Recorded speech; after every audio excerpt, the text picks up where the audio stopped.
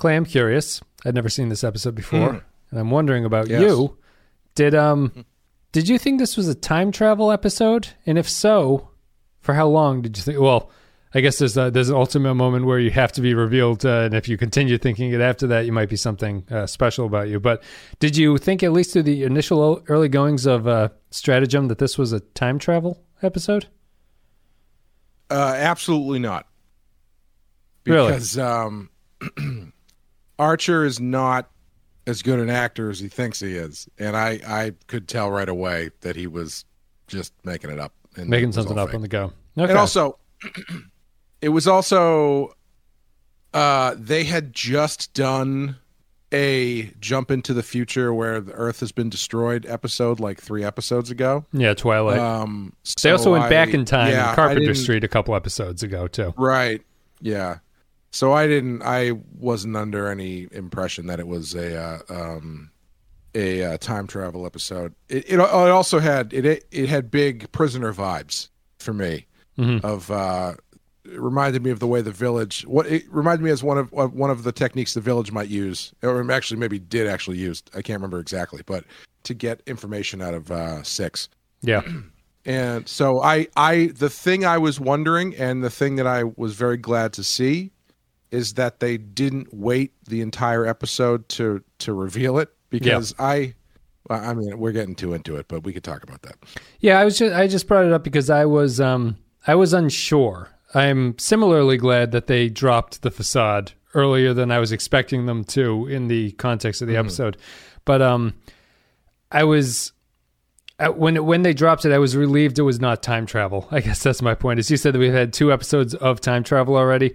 Neither of them were really great, in my opinion. And a 3rd episode of time travel would have, I don't know what my reaction would have been, but it would have been like, this is a poor decision on the show's part to have another time travel alternate future, and then we reverse it all at the end of the episode and see what goes on. So let's get into it. We'll talk about Stratagem after this break. We're going to break it down. The insectoids were always an aggressive species, but I never thought them capable of this. They destroyed everything the Council worked for. The Council? It was formed when our planet was destroyed. It was created to find a new homeworld for all Xindi.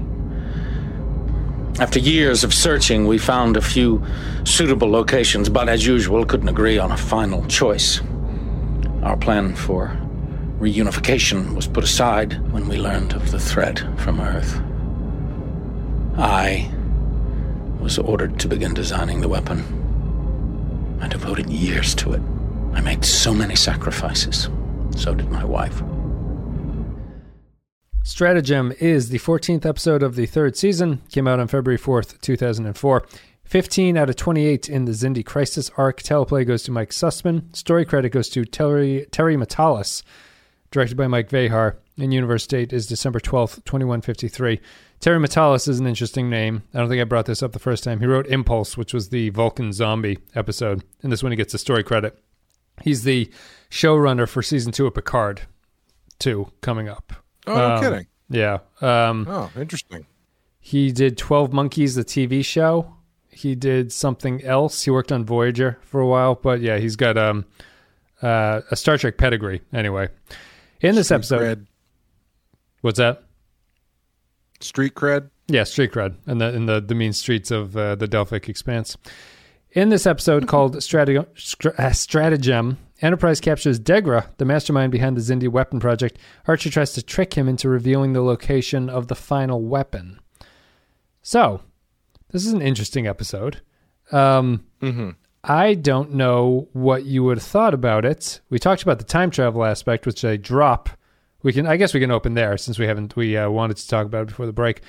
They give up on keeping it a mystery as to what's going on, which I think is the smart choice for what Enterprise does here. You can go off of that. I would also say that I was pleased with this episode in a lot of ways that bucked what Enterprise does usually. I guess this is a long way of just saying that I'm extremely tired of Enterprise's 4th act action sequences that happen in 95% of the episodes. I feel like this was maybe the first episode of Star Trek Enterprise where they outthought their antagonist. It's really rare in the show. They hardly ever do it, and without punching and shooting at the end, to sort of get the point across. I don't know if I'm wrong about that. There probably is some other example in the other 30-something episodes that we've seen, more than that. But I don't know. Go off of that, or you go off of the revealing the secret. But it felt like it was a different kind of Enterprise episode to me, and I liked the way that it worked. It felt worthwhile and satisfying of an episode of this show in a way that it always doesn't manage to get there. Yeah, I like this one a lot.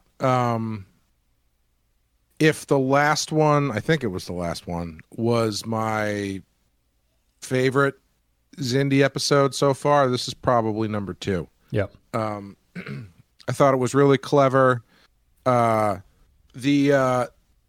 think as I was watching it, once I realized fairly quickly that it was all a ruse, as I said, I was worried that they were going to try and string it out through the entire episode, and I feel like in season 1 they probably would have. But at this point, I was just thinking, it's like they have to know they have to reveal this at some point. And it actually was earlier than I thought it would be. I thought it would be a little bit closer to the midway point, but I was happy that they did, and I thought it made for a better episode because it allowed you to throw in a lot of interesting bumps in the road as far as them getting the information that they want, and allowed for this ending that has a ruse inside a ruse, which was fun. I'm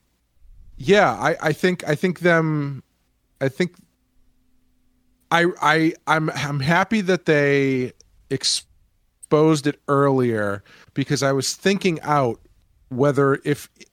how it would play if they revealed it at the end, and an end reveal would not have had the impact that I think that they were going for. Yeah, because it's a harder episode to write, because you've just got these. If you can't give it away until the end, you've got just these two guys in a ship, and I think that's going to get boring pretty fast. I think another show could have done it, but I don't think this one could have really pulled it off and had it been really interesting. But I just thought they recognized the limitations of the ruse from a storytelling standpoint, and that it would be more interesting to play with this in a more direct way with the whole Xindi stuff, instead of it just because I think mainly one of the reasons that they didn't wait is because I don't think anybody would have bought it, honestly, because like I said, I wasn't buying it from the start. I was waiting for the twist. Yeah. And if you're going into this expecting that there's some chicanery going on, you're going to spend the entire episode just waiting for the twist, and then it's not going to be. You're just going to get to the end and go, "Yeah, I knew it's obviously," and you lose any narrative momentum or impact that the twist would have. Yeah. So wisely, they didn't Ash Tyler this thing, and they actually did what they should have done with Ash Tyler, which is reveal it like halfway through the season. I think it works better because of it. I think that I think that the way that they could have done, maybe my problem with the episode is the way that they could have done a reveal at the end of what the truth was that it probably would have had to do more work with Archer and Degra on the ship, learning about each other. The point of the episode would have been more about Archer mining him for information about what's going on, and instead of the slight bit of information you get here, I think he tells them maybe a sentence or two about what the Xindi have been up to and like why things are the way that they are. That probably would have been the focus on it.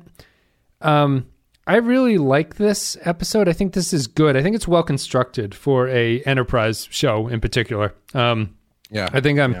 I think maybe in terms of other Star Treks, it's kind of more of an average episode. But I think just for Enterprise's sake, it's actually pretty good that they've tied in the Xindi thing. and they've gone back to the planet, and they have Degra again, and they have information, and they end it with knowing where they are going with it. I think that the weaknesses to it are all larger Star Trek Enterprise serial Xindi story from the third season problems, I think. Like, one example, just to get into what I'm thinking about it, is that, remember in the Detroit episode, Carpenter Street, at the end of Carpenter Street, they brought back 3 Xindi reptilians, right? Yes. I assume those guys are dead at this point because we have not seen them in a long time, which brings up the question, I don't know why they brought them back other than to protect the timeline in case someone found a Xindi reptilian, but in that case, just, I don't know. That seems strange. But the other problem with it is this episode has to kind of awkwardly get around the fact that they've captured Degra somehow, so it misses what I feel would have kind of been an episode in and of itself, which is getting Degra and capturing him. And they do it here by just flashing back to what they did. They go back to the place where the weapon was done. He's still there for some reason, and they capture him that way. But it just felt a little clumsy that they hadn't thought out how this was going to happen in a more episode by episode way. Like, if Degra was one of those Xindi reptilians, I feel it makes a little bit more sense that they now have this guy and they have to somehow trick him. But instead they have to work it in this kind of clunky way to get this guy to come at this point in this episode. And I don't think it's a problem, but I think that the series hasn't laid the groundwork really all that well to make episodes like this feel like they're natural stepping stones. They feel like they're good concepts and good executions of a story, but it still feels a little bit clunky getting from point A to point B in a lot of ways. Yeah, I think the capture of Degra is definitely the weakest part of this, because I'm still not entirely sure why it happened the way it happened, where they were just checking out the destruction and then Degra and his buddies just came back. Yeah. And then they were like, yeah, we're going to board you. And that was it. That's a little clumsy. And they don't really give you that good of a reason. And I totally understand what you're saying. Like it does. This doesn't, as good as this is, it doesn't feel like it is a natural, advancement of the story that they're telling in season 3. It very much feels like what else can we do with this plot in season 3 that we're stuck with. Yeah. But I think they make it work. I think aside from the clunky capturing part, I think it works pretty well. And I'm actually glad that they didn't do Degra and Archer learning about each other for 40 minutes, because honestly, I don't know. I feel like they've done that plot so many times in Star Trek. It's 2 people stuck somewhere and then they start talking about each other's families and shit. Yep. I think this was a more fun, kind of interesting way to handle this stuff. And also I think I was going to say, I guess maybe this is a question that we can move on to. We don't have to do it now if there's other stuff you want to talk about before we were going to move. But I feel like it's a nice. It shows a bit more of how Archer is willing to fuck with people and do more intense stuff to get what he needs. I think he just seems smarter. I was kind of hoping. Sure. I was kind of hoping that he was going to threaten Degra with his kids. I thought when they have that really great scene after the Degra finds out what's going on, and he says that line to him, I told you what you thought you wanted to hear, or something like that. I can't remember exactly what the line is, but it's a good retort that Archer doesn't really have an answer for. And I was kind of expecting Archer to come back and be like, well, then I guess you won't mind if we go to that planet and then completely destroy it, or something like that. Yeah, Like you use the bluff against him, sort of. But I think what they ended up doing was more interesting. I think that I think that Archer basically the main change that's happened for me is that he seems more intelligent in these past couple episodes. Yeah. Like he's able to trick people in a way that he used to be tricked himself as a captain in the first couple of seasons. I don't know if that's supposed to be intentional and that he's actually, the writers are like cognizant of him developing that way. They haven't really stressed it. He's never had a scene with Trip where he talks about how, you know, he feels like he's developing as a captain or something and that he's able to stand up to the Xindi. But it does, just moving away from the run and gun solution for him, where they actually put a Inception level puzzle trick to get Degra, which honestly is more confusing. I watched this one twice. Just I had a little bit of time before we started, and so I rewatched it. I thought it was more confusing the first time, and I was actually expecting to have a lot of our conversation go, what was Degra doing? Because I think I walked away from the first viewing unsure of what Degra was up to, like when he realized something and when he was starting to play the Enterprise against themselves. The second time through, it's much more clear to me that he does not realize anything until the end when he is set free. And at that point, he is flailing, trying to convince them not to go to that planet by just being like, well, there's nothing there. Like, why would you go there? I thought there was something more insidious about his plot in that he was giving them bad location data from the start. And I know that that's what they have to prove towards the end of it. But I was just a little bit surprised. And I walked away from it confused about whether or not he was aware of what he was doing. Did you have any confusion about that stuff? No, because I thought they covered that stuff pretty well in that scene in the brig between that I was mentioning before. Because I think at that point in the story anyway, you're supposed to come away not knowing whether or not Degra gave them false information and knew the whole time, or if he just didn't figure it out until he saw the screen blip or whatever. And I thought it was pretty effective because I thought Degra, the stuff Degra was saying was fairly convincing as far as the argument that he was having with Archer. The later stuff, I guess I was more confused by the fact that he I guess I was confused about how far his con was going, and I guess that's the intention. But maybe they don't stage his learning or his like reveals of information. They kind of cut to him with the knife and Archer and stuff like that, but they don't really build for all the stuff you were saying about there's problems with it. There were problems with the Enterprise trying to maintain the simulation, but it wasn't a problem of Archer is not able to convince this guy that he is 3 years in the future. You know what I mean? There wasn't a lot of Archer going like, oh, I didn't mean to say that, you know, or the guy perking up his ears saying like, why would you say something like that if this is the case? So I started to wonder whether or not he was doing subterfuge much earlier than I thought he was, and that he was tricking Archer.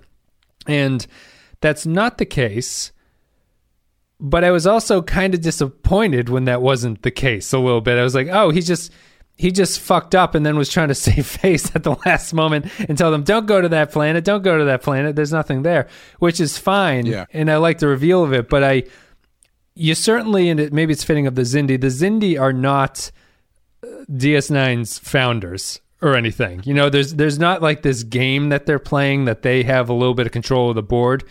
They're equally out of control as the humans are and Archer is and stuff like that, which is maybe interesting, but in terms of a plot narrative device setup and stuff, I found it a little bit underwhelming. Even if I liked it, I was like, oh, I wish there was a little bit more of a I wish that he had a upper hand for longer. And I'll throw it to you just because I'm not really sure what other option they have than to go to Azadi Prime in this place that he gives them, right? Like, what are they? He's like, we can't spend 2 weeks traveling to this place to not have it there. It's like, well, what else are you going to do? There's a billion places in the universe you could go to. Like, are you just you're just not going to go to that place. So I didn't find it very convincing why they would not go to that place. You know, it's like, well, this even if he's lying, it's the only thing that you have going for you. So why don't you go there and see what happens? Yeah, I think that's more of a problem with the overall Xindi arc than it is the episode, honestly. Because what T'Pol or whoever says is they're like, oh, it's 3 weeks at maximum warp. And then T'Pol's, or whoever it is like, that's a pretty big detour. And my thought was, from what? Right. Where are they going? Yeah. They have nowhere else to go. So that's, if anything, it's like you're saying, it's just a lead. But if there were a more specific end point that they're driving towards currently, where this would be taking them off their course, unless they are they on their way to Zind or wherever the fuck the Xindi come from? I don't know. They don't really have a plan at this point. I guess the plan is to trick this guy and hope that he gives them information. Yeah, the Xindi don't have. I guess we learned in this episode the Xindi don't have a homeworld yet. The whole reason that the council is set up is to, I guess, find a homeworld where they can all live together and stuff like that. But it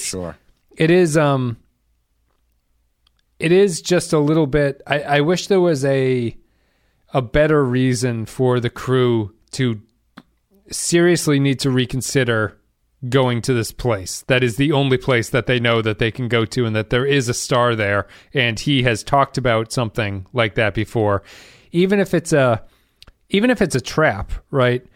They're still closer to the Xindi in their trap than they were bumbling around in the middle of nowhere not finding anything at all. And right. I think that's the one downside to it. But yeah, outside of that, what I think I like about it is just that it's an episode that has a lot going on in terms of the sort of layers behind it. It seems a little bit more complicated when you see it the first time, I would argue, but eventually it's a pretty well done trick that they play on him. It shows Archer and the crew. Go ahead.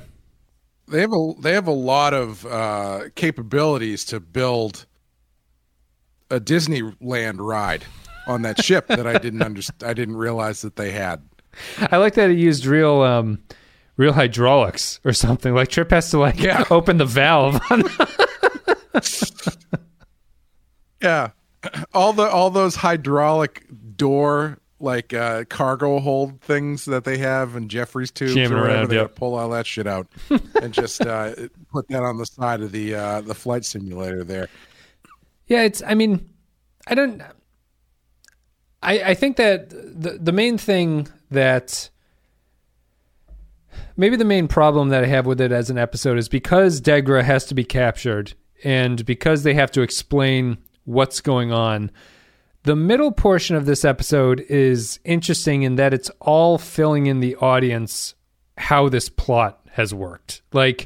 So they have Degra, and then once Archer leaves him the first time, where he knocks him out and he goes out into the ship, and I would admit that is a cool scene because I wasn't expecting it. When he leaves the thing and is like, we found him, and you're sitting there as an audience member going like, how the fuck did they catch him? And then it immediately cuts to 3 days later to go, oh, they're going to explain how they caught him. And they do. But then even after that, I would argue the reason it feels like a waste of time is because in a better spaced arc, previous episodes would have handled that story and it wouldn't be a catch-up situation that you have to play. And the rest of the catch-up is done with scenes with Phlox where they explain, well, where did he get the worm from? And you have the scene where Phlox is like, we'll put this worm in him, and then you can tell him that it's a mind control worm and we'll take it out and it'll be great and everyone will be convinced by it. So the middle part of the episode is a strange waste of time because you can't spend that time with Degra learning more about the Xindi, which is what I think I actually want in this context. I feel a big letdown from this episode is Archer spends a ton of time with this guy, and I still don't think they've filled in more than 2 more sentences of the Xindi Wikipedia entry. And it's like, I wish they knew more about them at this point. Yeah, definitely. I think you're right. I think if they didn't have to cover how they caught, because Degra is in the last episode. Is the last episode proving ground, one the with Shran. the bomb, Yeah. yeah. Okay. Degra's in that one, and I feel like you probably could have figured out a way to capture him, and that maybe not. I don't know, but there's no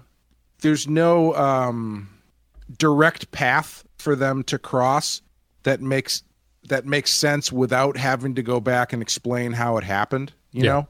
Yeah. And so I think you're right. I think it does cause the middle to have to be this flashback thing where they explain, because like if they kind of already had Degra and then started from the last episode and then started this episode with this thing that seems like it's 3 years in the future or whatever, it might even be a little bit more believable if that was the case. Yeah. As far as the for the audience goes, I don't know, because Archer's not that good of an actor, but I think it would allow you to kind of like smooth over some things as far as explaining exactly how every little piece got put together. However, I did really enjoy seeing the inside of Degra's ship because their bridge looks like an internet cafe from 2005, which is a unique look for the inside of a Star Trek ship. They clearly ran out of money or something and couldn't build any consoles, so they just got some like desks from the accounting office and put some Dell flat screens on them. What is the Geek Squad doing? Get the Geek Squad up here. There's a bunch of guys with pencils coming up the escalator into there. Yeah, what do you think of Degra?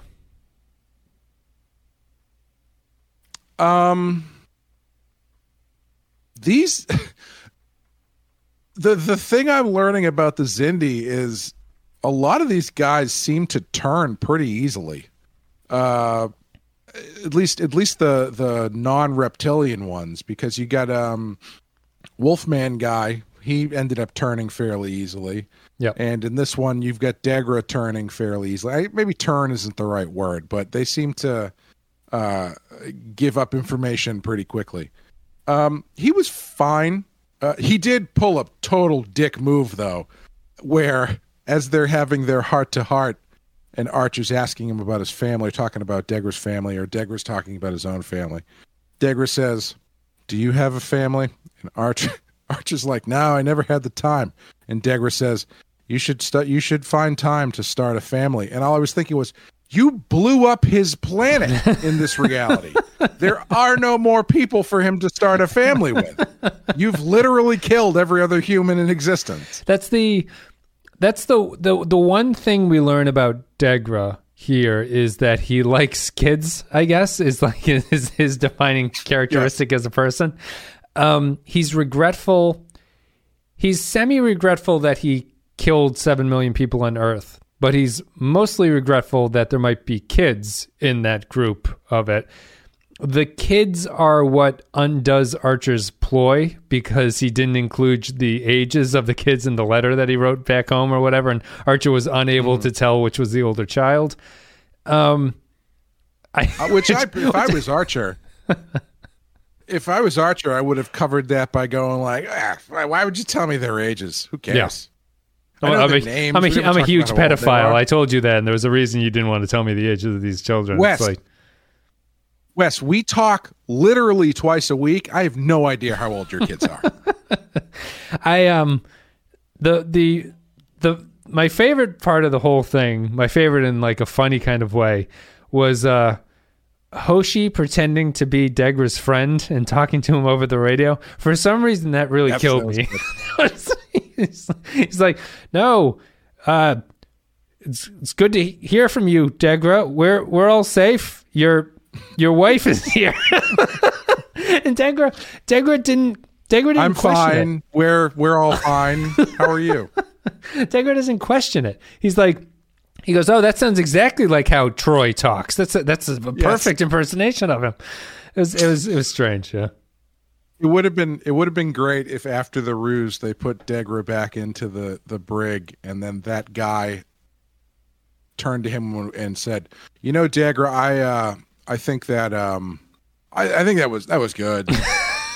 I think it was fine, and just like had the exact same stuttering, unsure of himself speech pattern that Hoshi gave him. It did strike me as it was a little bit silly, but in general, I thought the Hoshi and T'Pol and Travis and Trip stuff was pretty good. I thought that was the other time where I realized the second ruse was a ruse, when they were like, "Son of a bitch, Mayweather just reversed the polarity of the warp shell." I was like, "What? No, he didn't. That's not a thing. No, that's not something Mayweather knows how to do." That's not something Mayweather can do. I've never seen him do anything remotely like that. Yeah, I like the end. I guess maybe I'm the wrong person. So you weren't confused at all by the ending of what was going on. I felt this is probably all on me. I felt I had a little bit of trouble tracking exactly what they were doing there, like what the ultimate plot was. And I know that this is semi-intentional, so this is semi on me, but I have to imagine I was also very distracted by everyone in that engine room scene having to act like they were falling over the entire time as the set is standing exactly still. But I think it was really, and it's not really a problem, but bringing in the fact that the Xindi have this like trans-warp capability where they can jump huge distances and they don't have to go normal speed to get places. I thought I was expecting more from that, but they were just doing it to show how they could get to the Red Giant so quickly, and Degra would believe them that they were doing it. So as I'm explaining it to myself now, I understand like there's not a lot to be confused about, but for some reason I was a little confused that first time. I imagine you were fine with it, but I'm just curious what you thought. Yeah, it didn't. I didn't seem to have a problem with it. The one thing that I was thinking though was, I don't know why Degra didn't play it cooler even when they showed up, because it's like, let's say, so he told them that it's abandoned, and so if they showed up there and it's abandoned, then he's got nothing to worry about. But if they show up there and he knows that this is where the weapon is or whatever, you would think that he'd be like, of course, they have plenty of people guarding this thing. There's no way a single starship is going to be able to. I was surprised he didn't play it cooler. I mean, he kind of says what I'm talking about, but he just like frantically says it when he's like, the defense wall will destroy all of you. And well, he reveals it unnecessarily when it's something he could have said, like, right. Yeah, like if he had played it cooler and in his head been like, well, I don't have anything to worry about because the defense shield is going to destroy this thing, so I can just not say anything. Right, yeah. And my family will be fine. And also, I also think that the ending there probably could have worked better if Archer did threaten his family, because he really doesn't have, like, at this point, he's just trying to cover for the fact that he gave up where this planet was or whatever.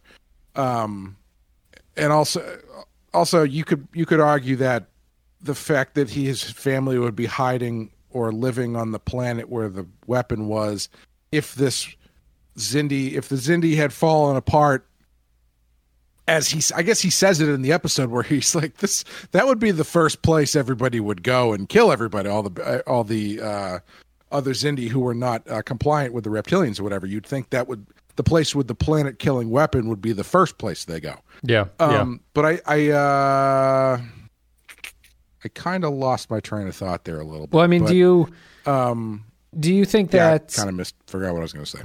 Do you think that I think that the weakness there is that Degra does.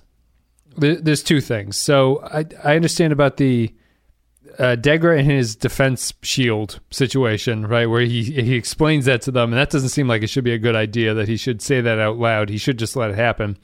It's similarly confusing when Degra is captured in the brig. He tells Archer, when my superiors find out that you've captured me, they're going to come and destroy your ship. And I go, why haven't they destroyed Enterprise at this point? Like, why, if they can do this, why have they not destroyed them? Because I think it just goes hand in hand with, we have no idea what the Zindi are, and it kind of goes back and forth based on what the plot needs. So if you were to say that the Zindi are an Al-Qaeda type force where they don't have a huge militaristic impact or budget, basically, they're kind of spread out and it's hard to track them down. That's why you have to open the season by asking all these random aliens, like, have you heard of the Zindi? And some of them like, I think are around here or whatever. But after, like, as this episode goes, Archer clearly is either incredibly lucky or he knows something, because he explains everything to Degra in a way that Degra does not find suspicious. Like when Archer's like, the insectoids betrayed you guys. Degra's like, I fucking knew the insectoids would betray us. Like, God damn it. And he explains that they're building like thousands of ships. And Degra's like, typical insectoid Zindi. Of course they're going to do that to me. So I'm just a little bit confused about how big the Zindi are and whether or not they can destroy the Enterprise. And then I think that matters towards the end, just because Degra, the problem you're saying is Degra literally falls for the same trick twice in the span of about 3 minutes. Like he should have been like, I'd like to go look out a real window, please, to see where we are. And at that point, I'll let you know exactly how I feel about this.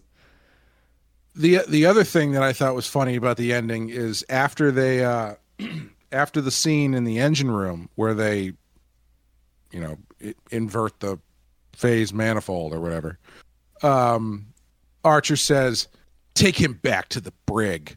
And then the next scene is him on the bridge. And I was like, did the ensign mishear him and just took him to the bridge, I guess?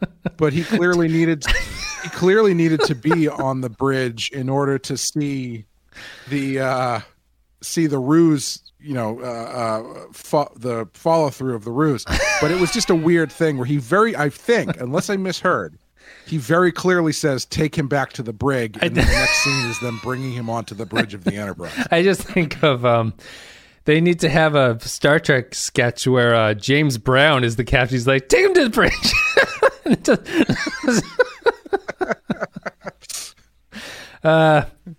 Fire one, bam. Fire two, bam, bam. I can see that, I think. That's it. Do you have anything else you want to say? Bobby Bird there as number 2, backing him up. Do you have anything else to say about Stratagem? No, it was a good one. I liked it. It feels like I can't tell if they are starting to wrangle this Zindi thing, because I don't.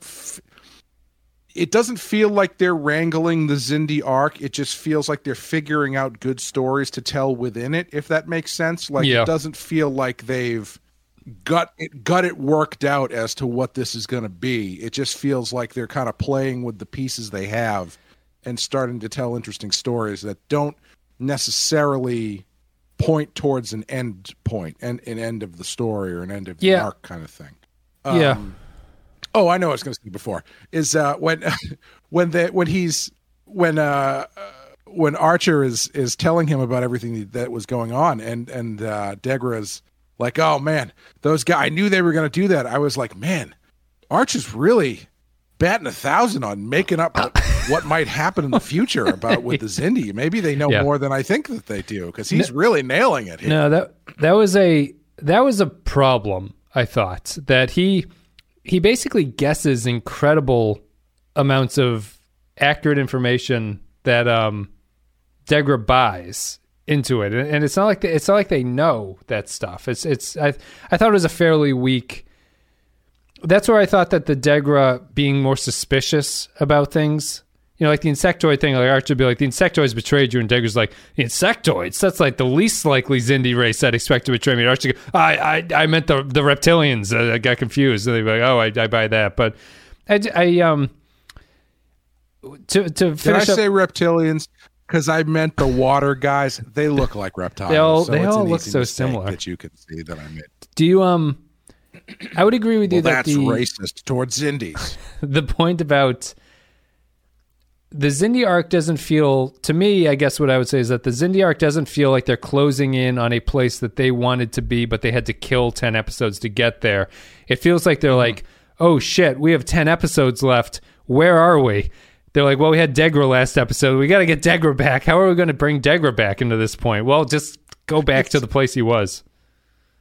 It's the kind of thing that I kind of appreciate on a certain level, because I know I would be the guy in the writer's room going, how do they get we can't just have Degra show up and spend 10 minutes explaining how we got him. Like, there needs to be like a bridge episode where they get, or something. We can't just do this. And of course they're like, yeah, what the fuck? We'll just take 10. We don't, this is the story we're telling.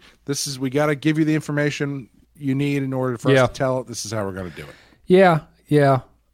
I would agree with that. We'll probably have more in our final thoughts. We can, we'll take it there, I guess. So let's take a break. We'll play a clip from the episode.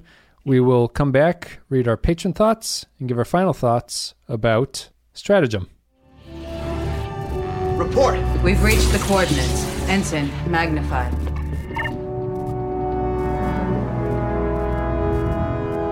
I'm picking up several Xindi vessels. I'm also reading significant quantities of chemosite. What's our status? Minimal damage. Our hull plating's coming back online. Arm all weapons. Land a course for those chemosite signatures. Full impulse. Get him out of here. You'll never get close to the weapon!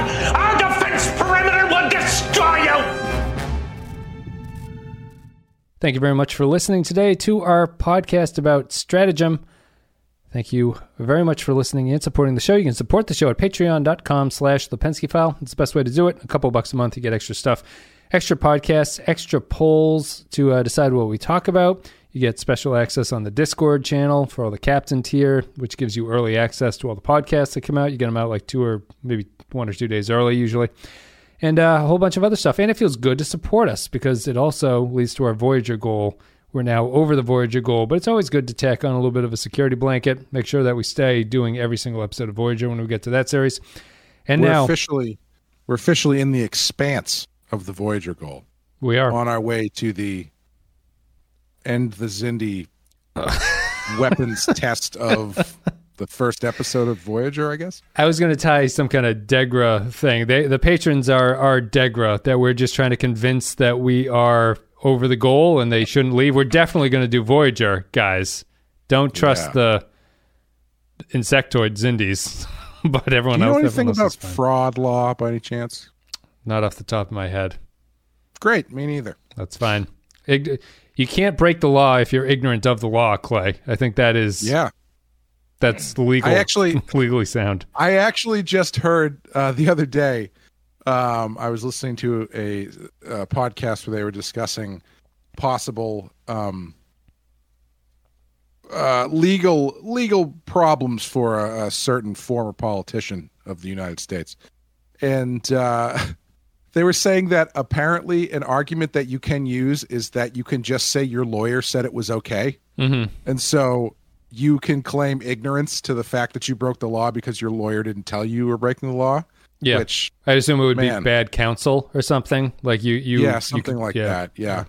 Which, man, I just continue to be amazed that everything that I learned about ethics as a child apparently don't actually apply to the real world, and you can get away with whatever you want.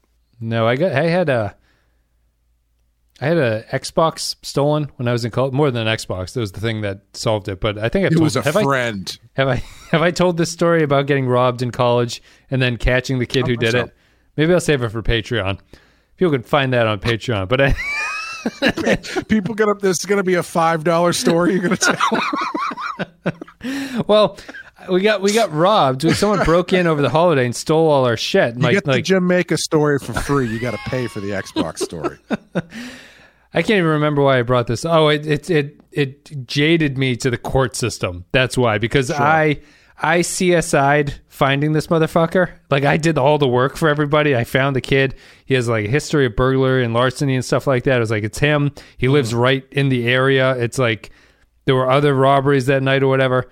Put it all together, and you'll have to join the Patreon to find out how this story ends. Let's move on to Patreon. Dean Cain. I knew it as soon as I saw his name in the credits. I knew it was going to be Dean Cain. Let's move on to Patreon comments. If you're a $5 and up patron, you can leave your comments about upcoming episodes, and we read them on the show. And guys, we just want to put this out here. If you're leaving your comment for the next episode, please don't put the ending of the story in your comments so we read it and nobody has to pay for it. Okay, that's why we do this. Don't share this RSS feed of a hell of a yarn I'm spinning. Latte Librarian says Stratagem. I didn't bring this up during the podcast. Is stratagem a word that you find hard to pronounce? Maybe not hard to pronounce. I looked at it, I was like, I have to look up how to say that, and now I'm overthinking it every time I see it. Because I thought it was, I thought stratagem was a word. Is that a word? Or is that a Will Ferrell making a Bush joke word? Yeah, I think you might be subconsciously channeling strategery. Yeah, which must was be. the Will Ferrell word. Stratagem. Because I would have said I know strategery is made up, but I would have said stratagem, but it is stratagem. Anyway, let's get back to it. How very sneaky. This is from Latte Librarian. How very sneaky did Archer start Section 31? Holocaust tattoo reference was a bit too much, though. 4 simulations out of 5. Excuse me. Cal Barrett says stratagem. I don't really have much to add. I was just the tattoo thing. I was kind of like it's not like, just the Holocaust thing, right? Prisoners get tattooed. I think. Certainly old-timey, probably in the future they'd get tagged with something or other. I feel like it made sense without being, explicitly bad taste or whatever. Yeah, and I know they're just like, they have to kill time. Phlox is like, I studied denobulin tattooing because my parents wanted me to be a tattoo artist for some reason instead of a doctor, and there it is. Sure. Cal Barrett says, stratagem. A fun idea for an episode executed in mediocre fashion. It has moments, but having everything go wrong because of the malfunction feels cheap, especially when there's no reason for Enterprise to stay in this one irradiated place other than to add tension. Everything they need is on the ship, so just fly away somewhere else. I wish there were some meta scenes and jokes with Trip and Mayweather essentially being Star Trek writers as they come up with new dangers for the ship they're controlling and how they may have run out of ideas. Rather than offering any new information on the Xindi or their mysterious benefactor from the future, the episode instead ends with a new location to travel to in order to drag this wild goose trek on for a little bit longer. 3 out of 5. I'm surprised Cal didn't like this episode, actually. Yeah. Well, I mean, he gave it a 3. I wouldn't say he hates it, but that was actually something I was thinking as I was watching. It was like, what is if staying in the asteroid field is messing with all their shit, why don't they just fly away? And I can only assume it's because they were still attached to the other ship, maybe? No, why didn't they just... I thought it was because there was a Xindi ship closing in on them, so they had to go back into the radiation to hide the fact that they were there until they could leave at the last minute. Okay. Yeah, I buy that. So, I mean, the Cal's argument would be, why don't they just fly away at the beginning? There's no reason to be there, but I think they wanted to stay because they wanted to put Degra back on the ship at the very end of it, so they want to stay in that area. But once they're there, the other Xindi start appearing, and they can't leave because then they'll be seen and they'll know what was happening. Mm-hmm. Let's see. Nick the Rat says, Stratagem, Enterprise is by far the most unethical Star Trek ever. I wish I had their hair growing tech. 3 out of 5. Mary Pat F says, Stratagem, another episode starting in the future that we then get caught up to. An Enterprise favorite. Surprised the whole crew is good with the subterfuge. I would have had one dissenter. Maybe if the Makos were the torturers. All in all, the second deceit was too much. 3 out of 5.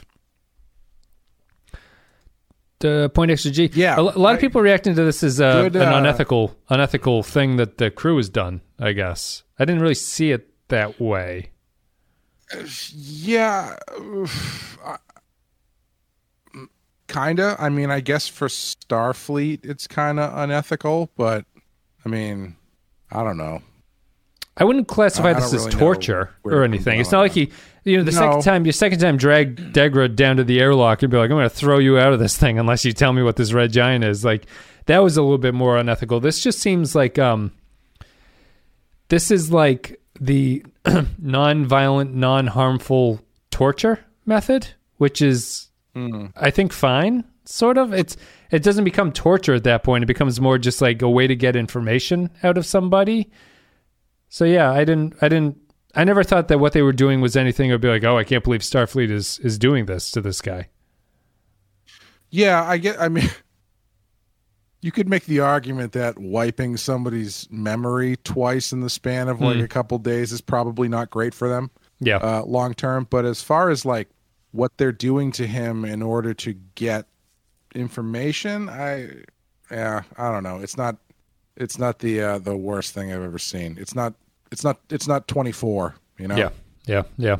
Point Extra G says, Stratagem, I love starting it off with what the hell is going on scenario. The deception was nicely thought out, but the last part seemed a little bit obvious to me. I think they missed an opportunity to go deeper into the Xindi mindsets and the reasoning for the attack. Royo says, I think this is the last comment too, there's only a few, yes. Royo says, another episode that takes advantage of the fact that it's a prequel to tell a unique Mission Impossible-esque story in a franchise that had the holodecks make this obsolete. In a franchise that had holodecks make this obsolete. While I enjoyed the novelty when I first saw it broadcast, on repeat viewing, I found the massive exposition dump at the start to be too much. I assume he means the one that's in the middle of how they're doing it. Archer again remains the weak link in all of this, as he cannot convey the emotions needed to be convincing as he recalls prison death matches and his lamentations of never starting a family with the same inappropriate, bemused aloofness that cannot sell the scenario at all. You could really hear the regret in Shatner's voice when Kirk laments not being a family man in Wrath of Khan, or the shattered morale and bitterness of Colonel Ty, I've learned is pronounced Colonel Ty, he tells me how to pronounce it there, voice when he returns to Galactica after being imprisoned and tortured during the Cylon occupation. But when Scott Bakula does it, he sounds like a man proofreading a script out loud with his friends. It's only when the attack on Earth is mentioned that Bakula seems to remember to act, and given this is a show within a show episode where being convincing is the point, it's especially noticeable this time. 2.5 out of 5. Thank you very much, patrons. I think that might be some money left on the table with this story, actually, to have a moment where maybe Degra brings up or strikes a nerve with Archer regarding the destruction of Earth, and Archer just loses it and like really gets scary. And you have to cut back to the guys outside being like, do we need to step in here? Is he going to fucking kill this guy? Sure. And play with that element about whether, because you're right. Like they don't, like I said, he says the thing about starting a family and Archer doesn't even flinch at the fact that he just asked him why he hasn't started a family with a pile of space dust. Yeah. So it wouldn't, I think there's a little bit more you could get there, from Archer being in a situation where he does pop off to is he playing a role in this moment, or is he just naturally reacting to the what has been said to him? Yeah. Well, it's probably the Bakula acting thing, because I was a little bit confused about when he was talking about Degra's talking about shooting Earth and killing these people and wondering if there were any kids in there. Archer is acting distraught by it.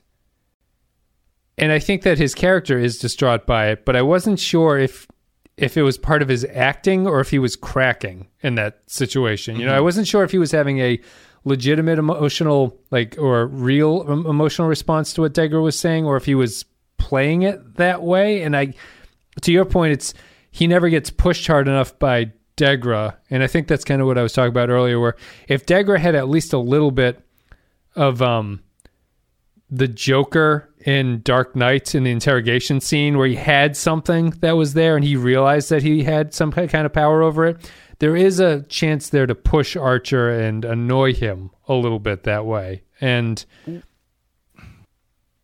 I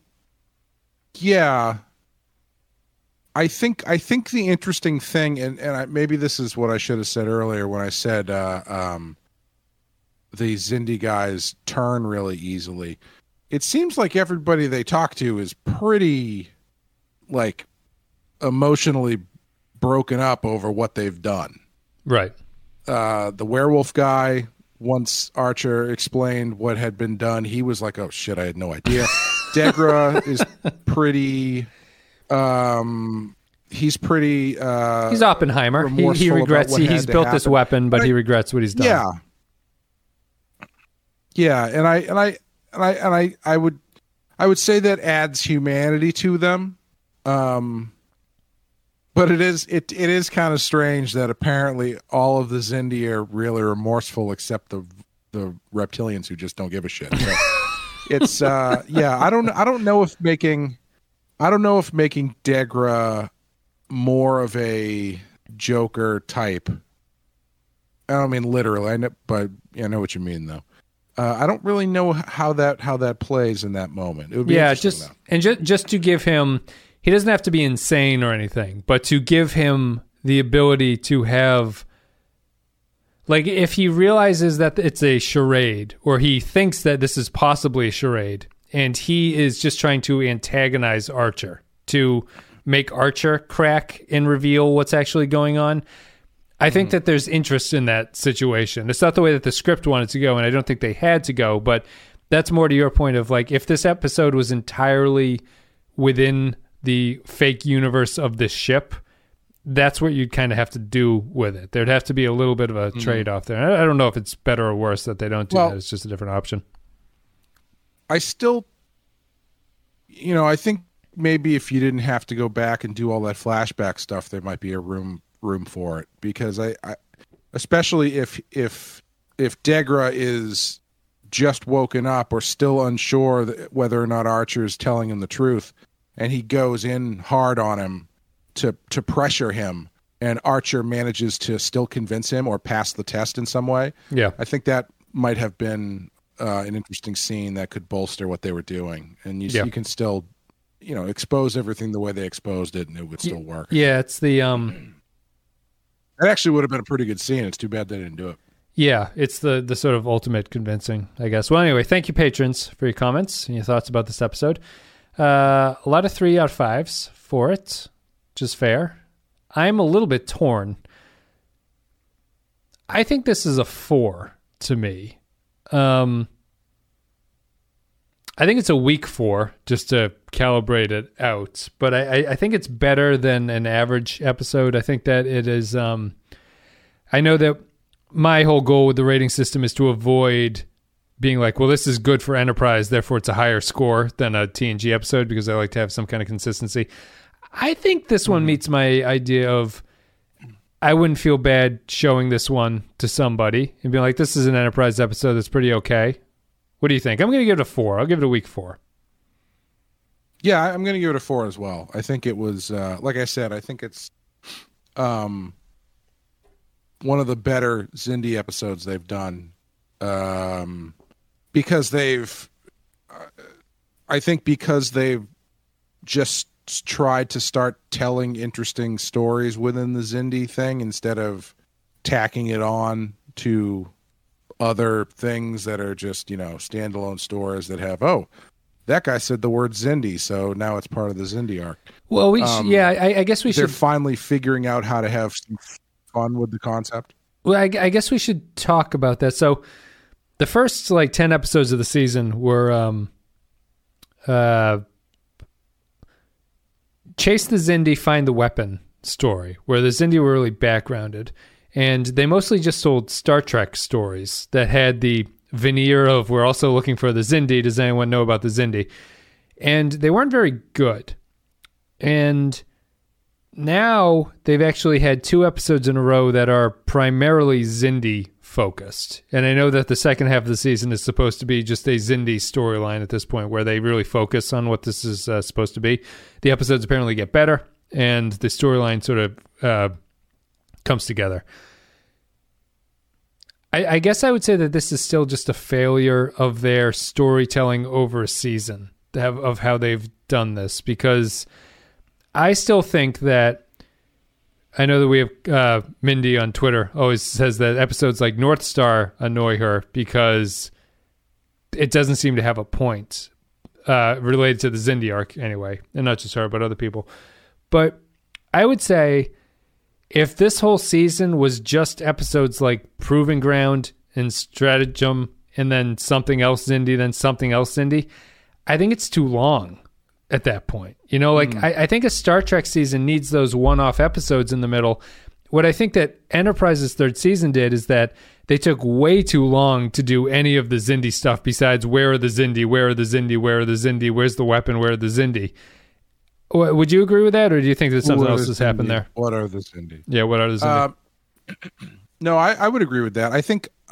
I do think it feels like they didn't totally know what they wanted to do at the beginning. Like it's like it's a really great jumping off point to have this. I can't remember if the attack on Earth happens at the very beginning or if it happens at the end of season 2. Yeah. I can't remember. End of season 2. Okay. So, like, that's a great hook for your next season. It's a great thing to have to figure out, okay, cool. We've got this new thing that we're doing. We have to figure out how to write our way out of this thing and how to maximize this. And I just don't know if they really figured out what they were going to do before they had to start writing episodes. And I'm not saying that they needed to write the whole arc out, but I feel like there are certain signposts that you would want to hit if you're going to try and tell this season-long story. And I don't know if they had figured those signposts out by that point. And only now does it feel like they're kind of getting a better hang about it. Yeah. I would agree. I think there was some episode that did a previously on Enterprise, and they recapped the entire thing. A couple episodes we did that, and I was like, oh, they have been doing this, but for some reason it didn't. In the early episodes, it didn't feel like any of that stuff was consequential. It felt like it was just the thing that we do to get to this next Star Trek episode, or the plot of this episode where we go to this planet, is that we find Chemosite. But then the Chemosite has actually turned out to be vital in a way that I wasn't expecting it to be important. I thought it was just kind of a made-up word that they were going to be like, track the Chemosite, do whatever. But it's part of the betrayal of the Arboreal Zindi, Gralek or whatever his name is, and Archer tells Degra that the reason it failed is because he did this and stuff like that. So it's more important than I was expecting, but I don't think the early episodes stressed the importance of that stuff enough. Didn't do a good job of it. Yeah, I would agree. All right, that's it. Thank you very much, patrons, for supporting the show. Thank you, everybody, for listening. We both give this one a 4. Stratagem, 4 out of 5 for me, 4 out of 5 for Clay. Thank you very much. You can come back to our next episode, which is... I know what it is. It is Harbinger. Harbinger of Sorrow. Clay, do you have anything else you want to say before we sign off? Check out Rotten Horror Picture Show. We just recently did The Abominable Dr. Phibes, which I would like to claim that I planned this, but it was it not only is the 50th anniversary of The Abominable Dr. Phibes, but we released it the day before Vincent Price's 100th birthday, which was pretty cool. Wait, festive. No, actually, no, he would have been 110. 1911. Even more festive. So it was a big Vincent Price week for Rotten Horror Picture Show. Yeah. And next up, I'm not sure if it's out at this point, is The Invisible Man from 2020, which is going to be fun. And Badass is back. The next second episode, at least, of that will be out by this point, and we're about to get into Friday the 13th, part 6 on our Patreon coverage of the Friday the 13th series. Yep. So check that out. Part 6 is a pretty goofy entry, so it'll be an interesting one, I think. Thank you very much, guys, for listening. You can go to thepenskyfile.com for all those shows, the Pensky Podcast for the Star Trek podcast. And then I guess that's it. Everything else will continue on YouTube as normal. Patrons will get, this is in the future, so patrons have a new month of content coming up on Patreon and all that stuff. Thank you very much for listening. Harbinger is the next episode. We'll see you later.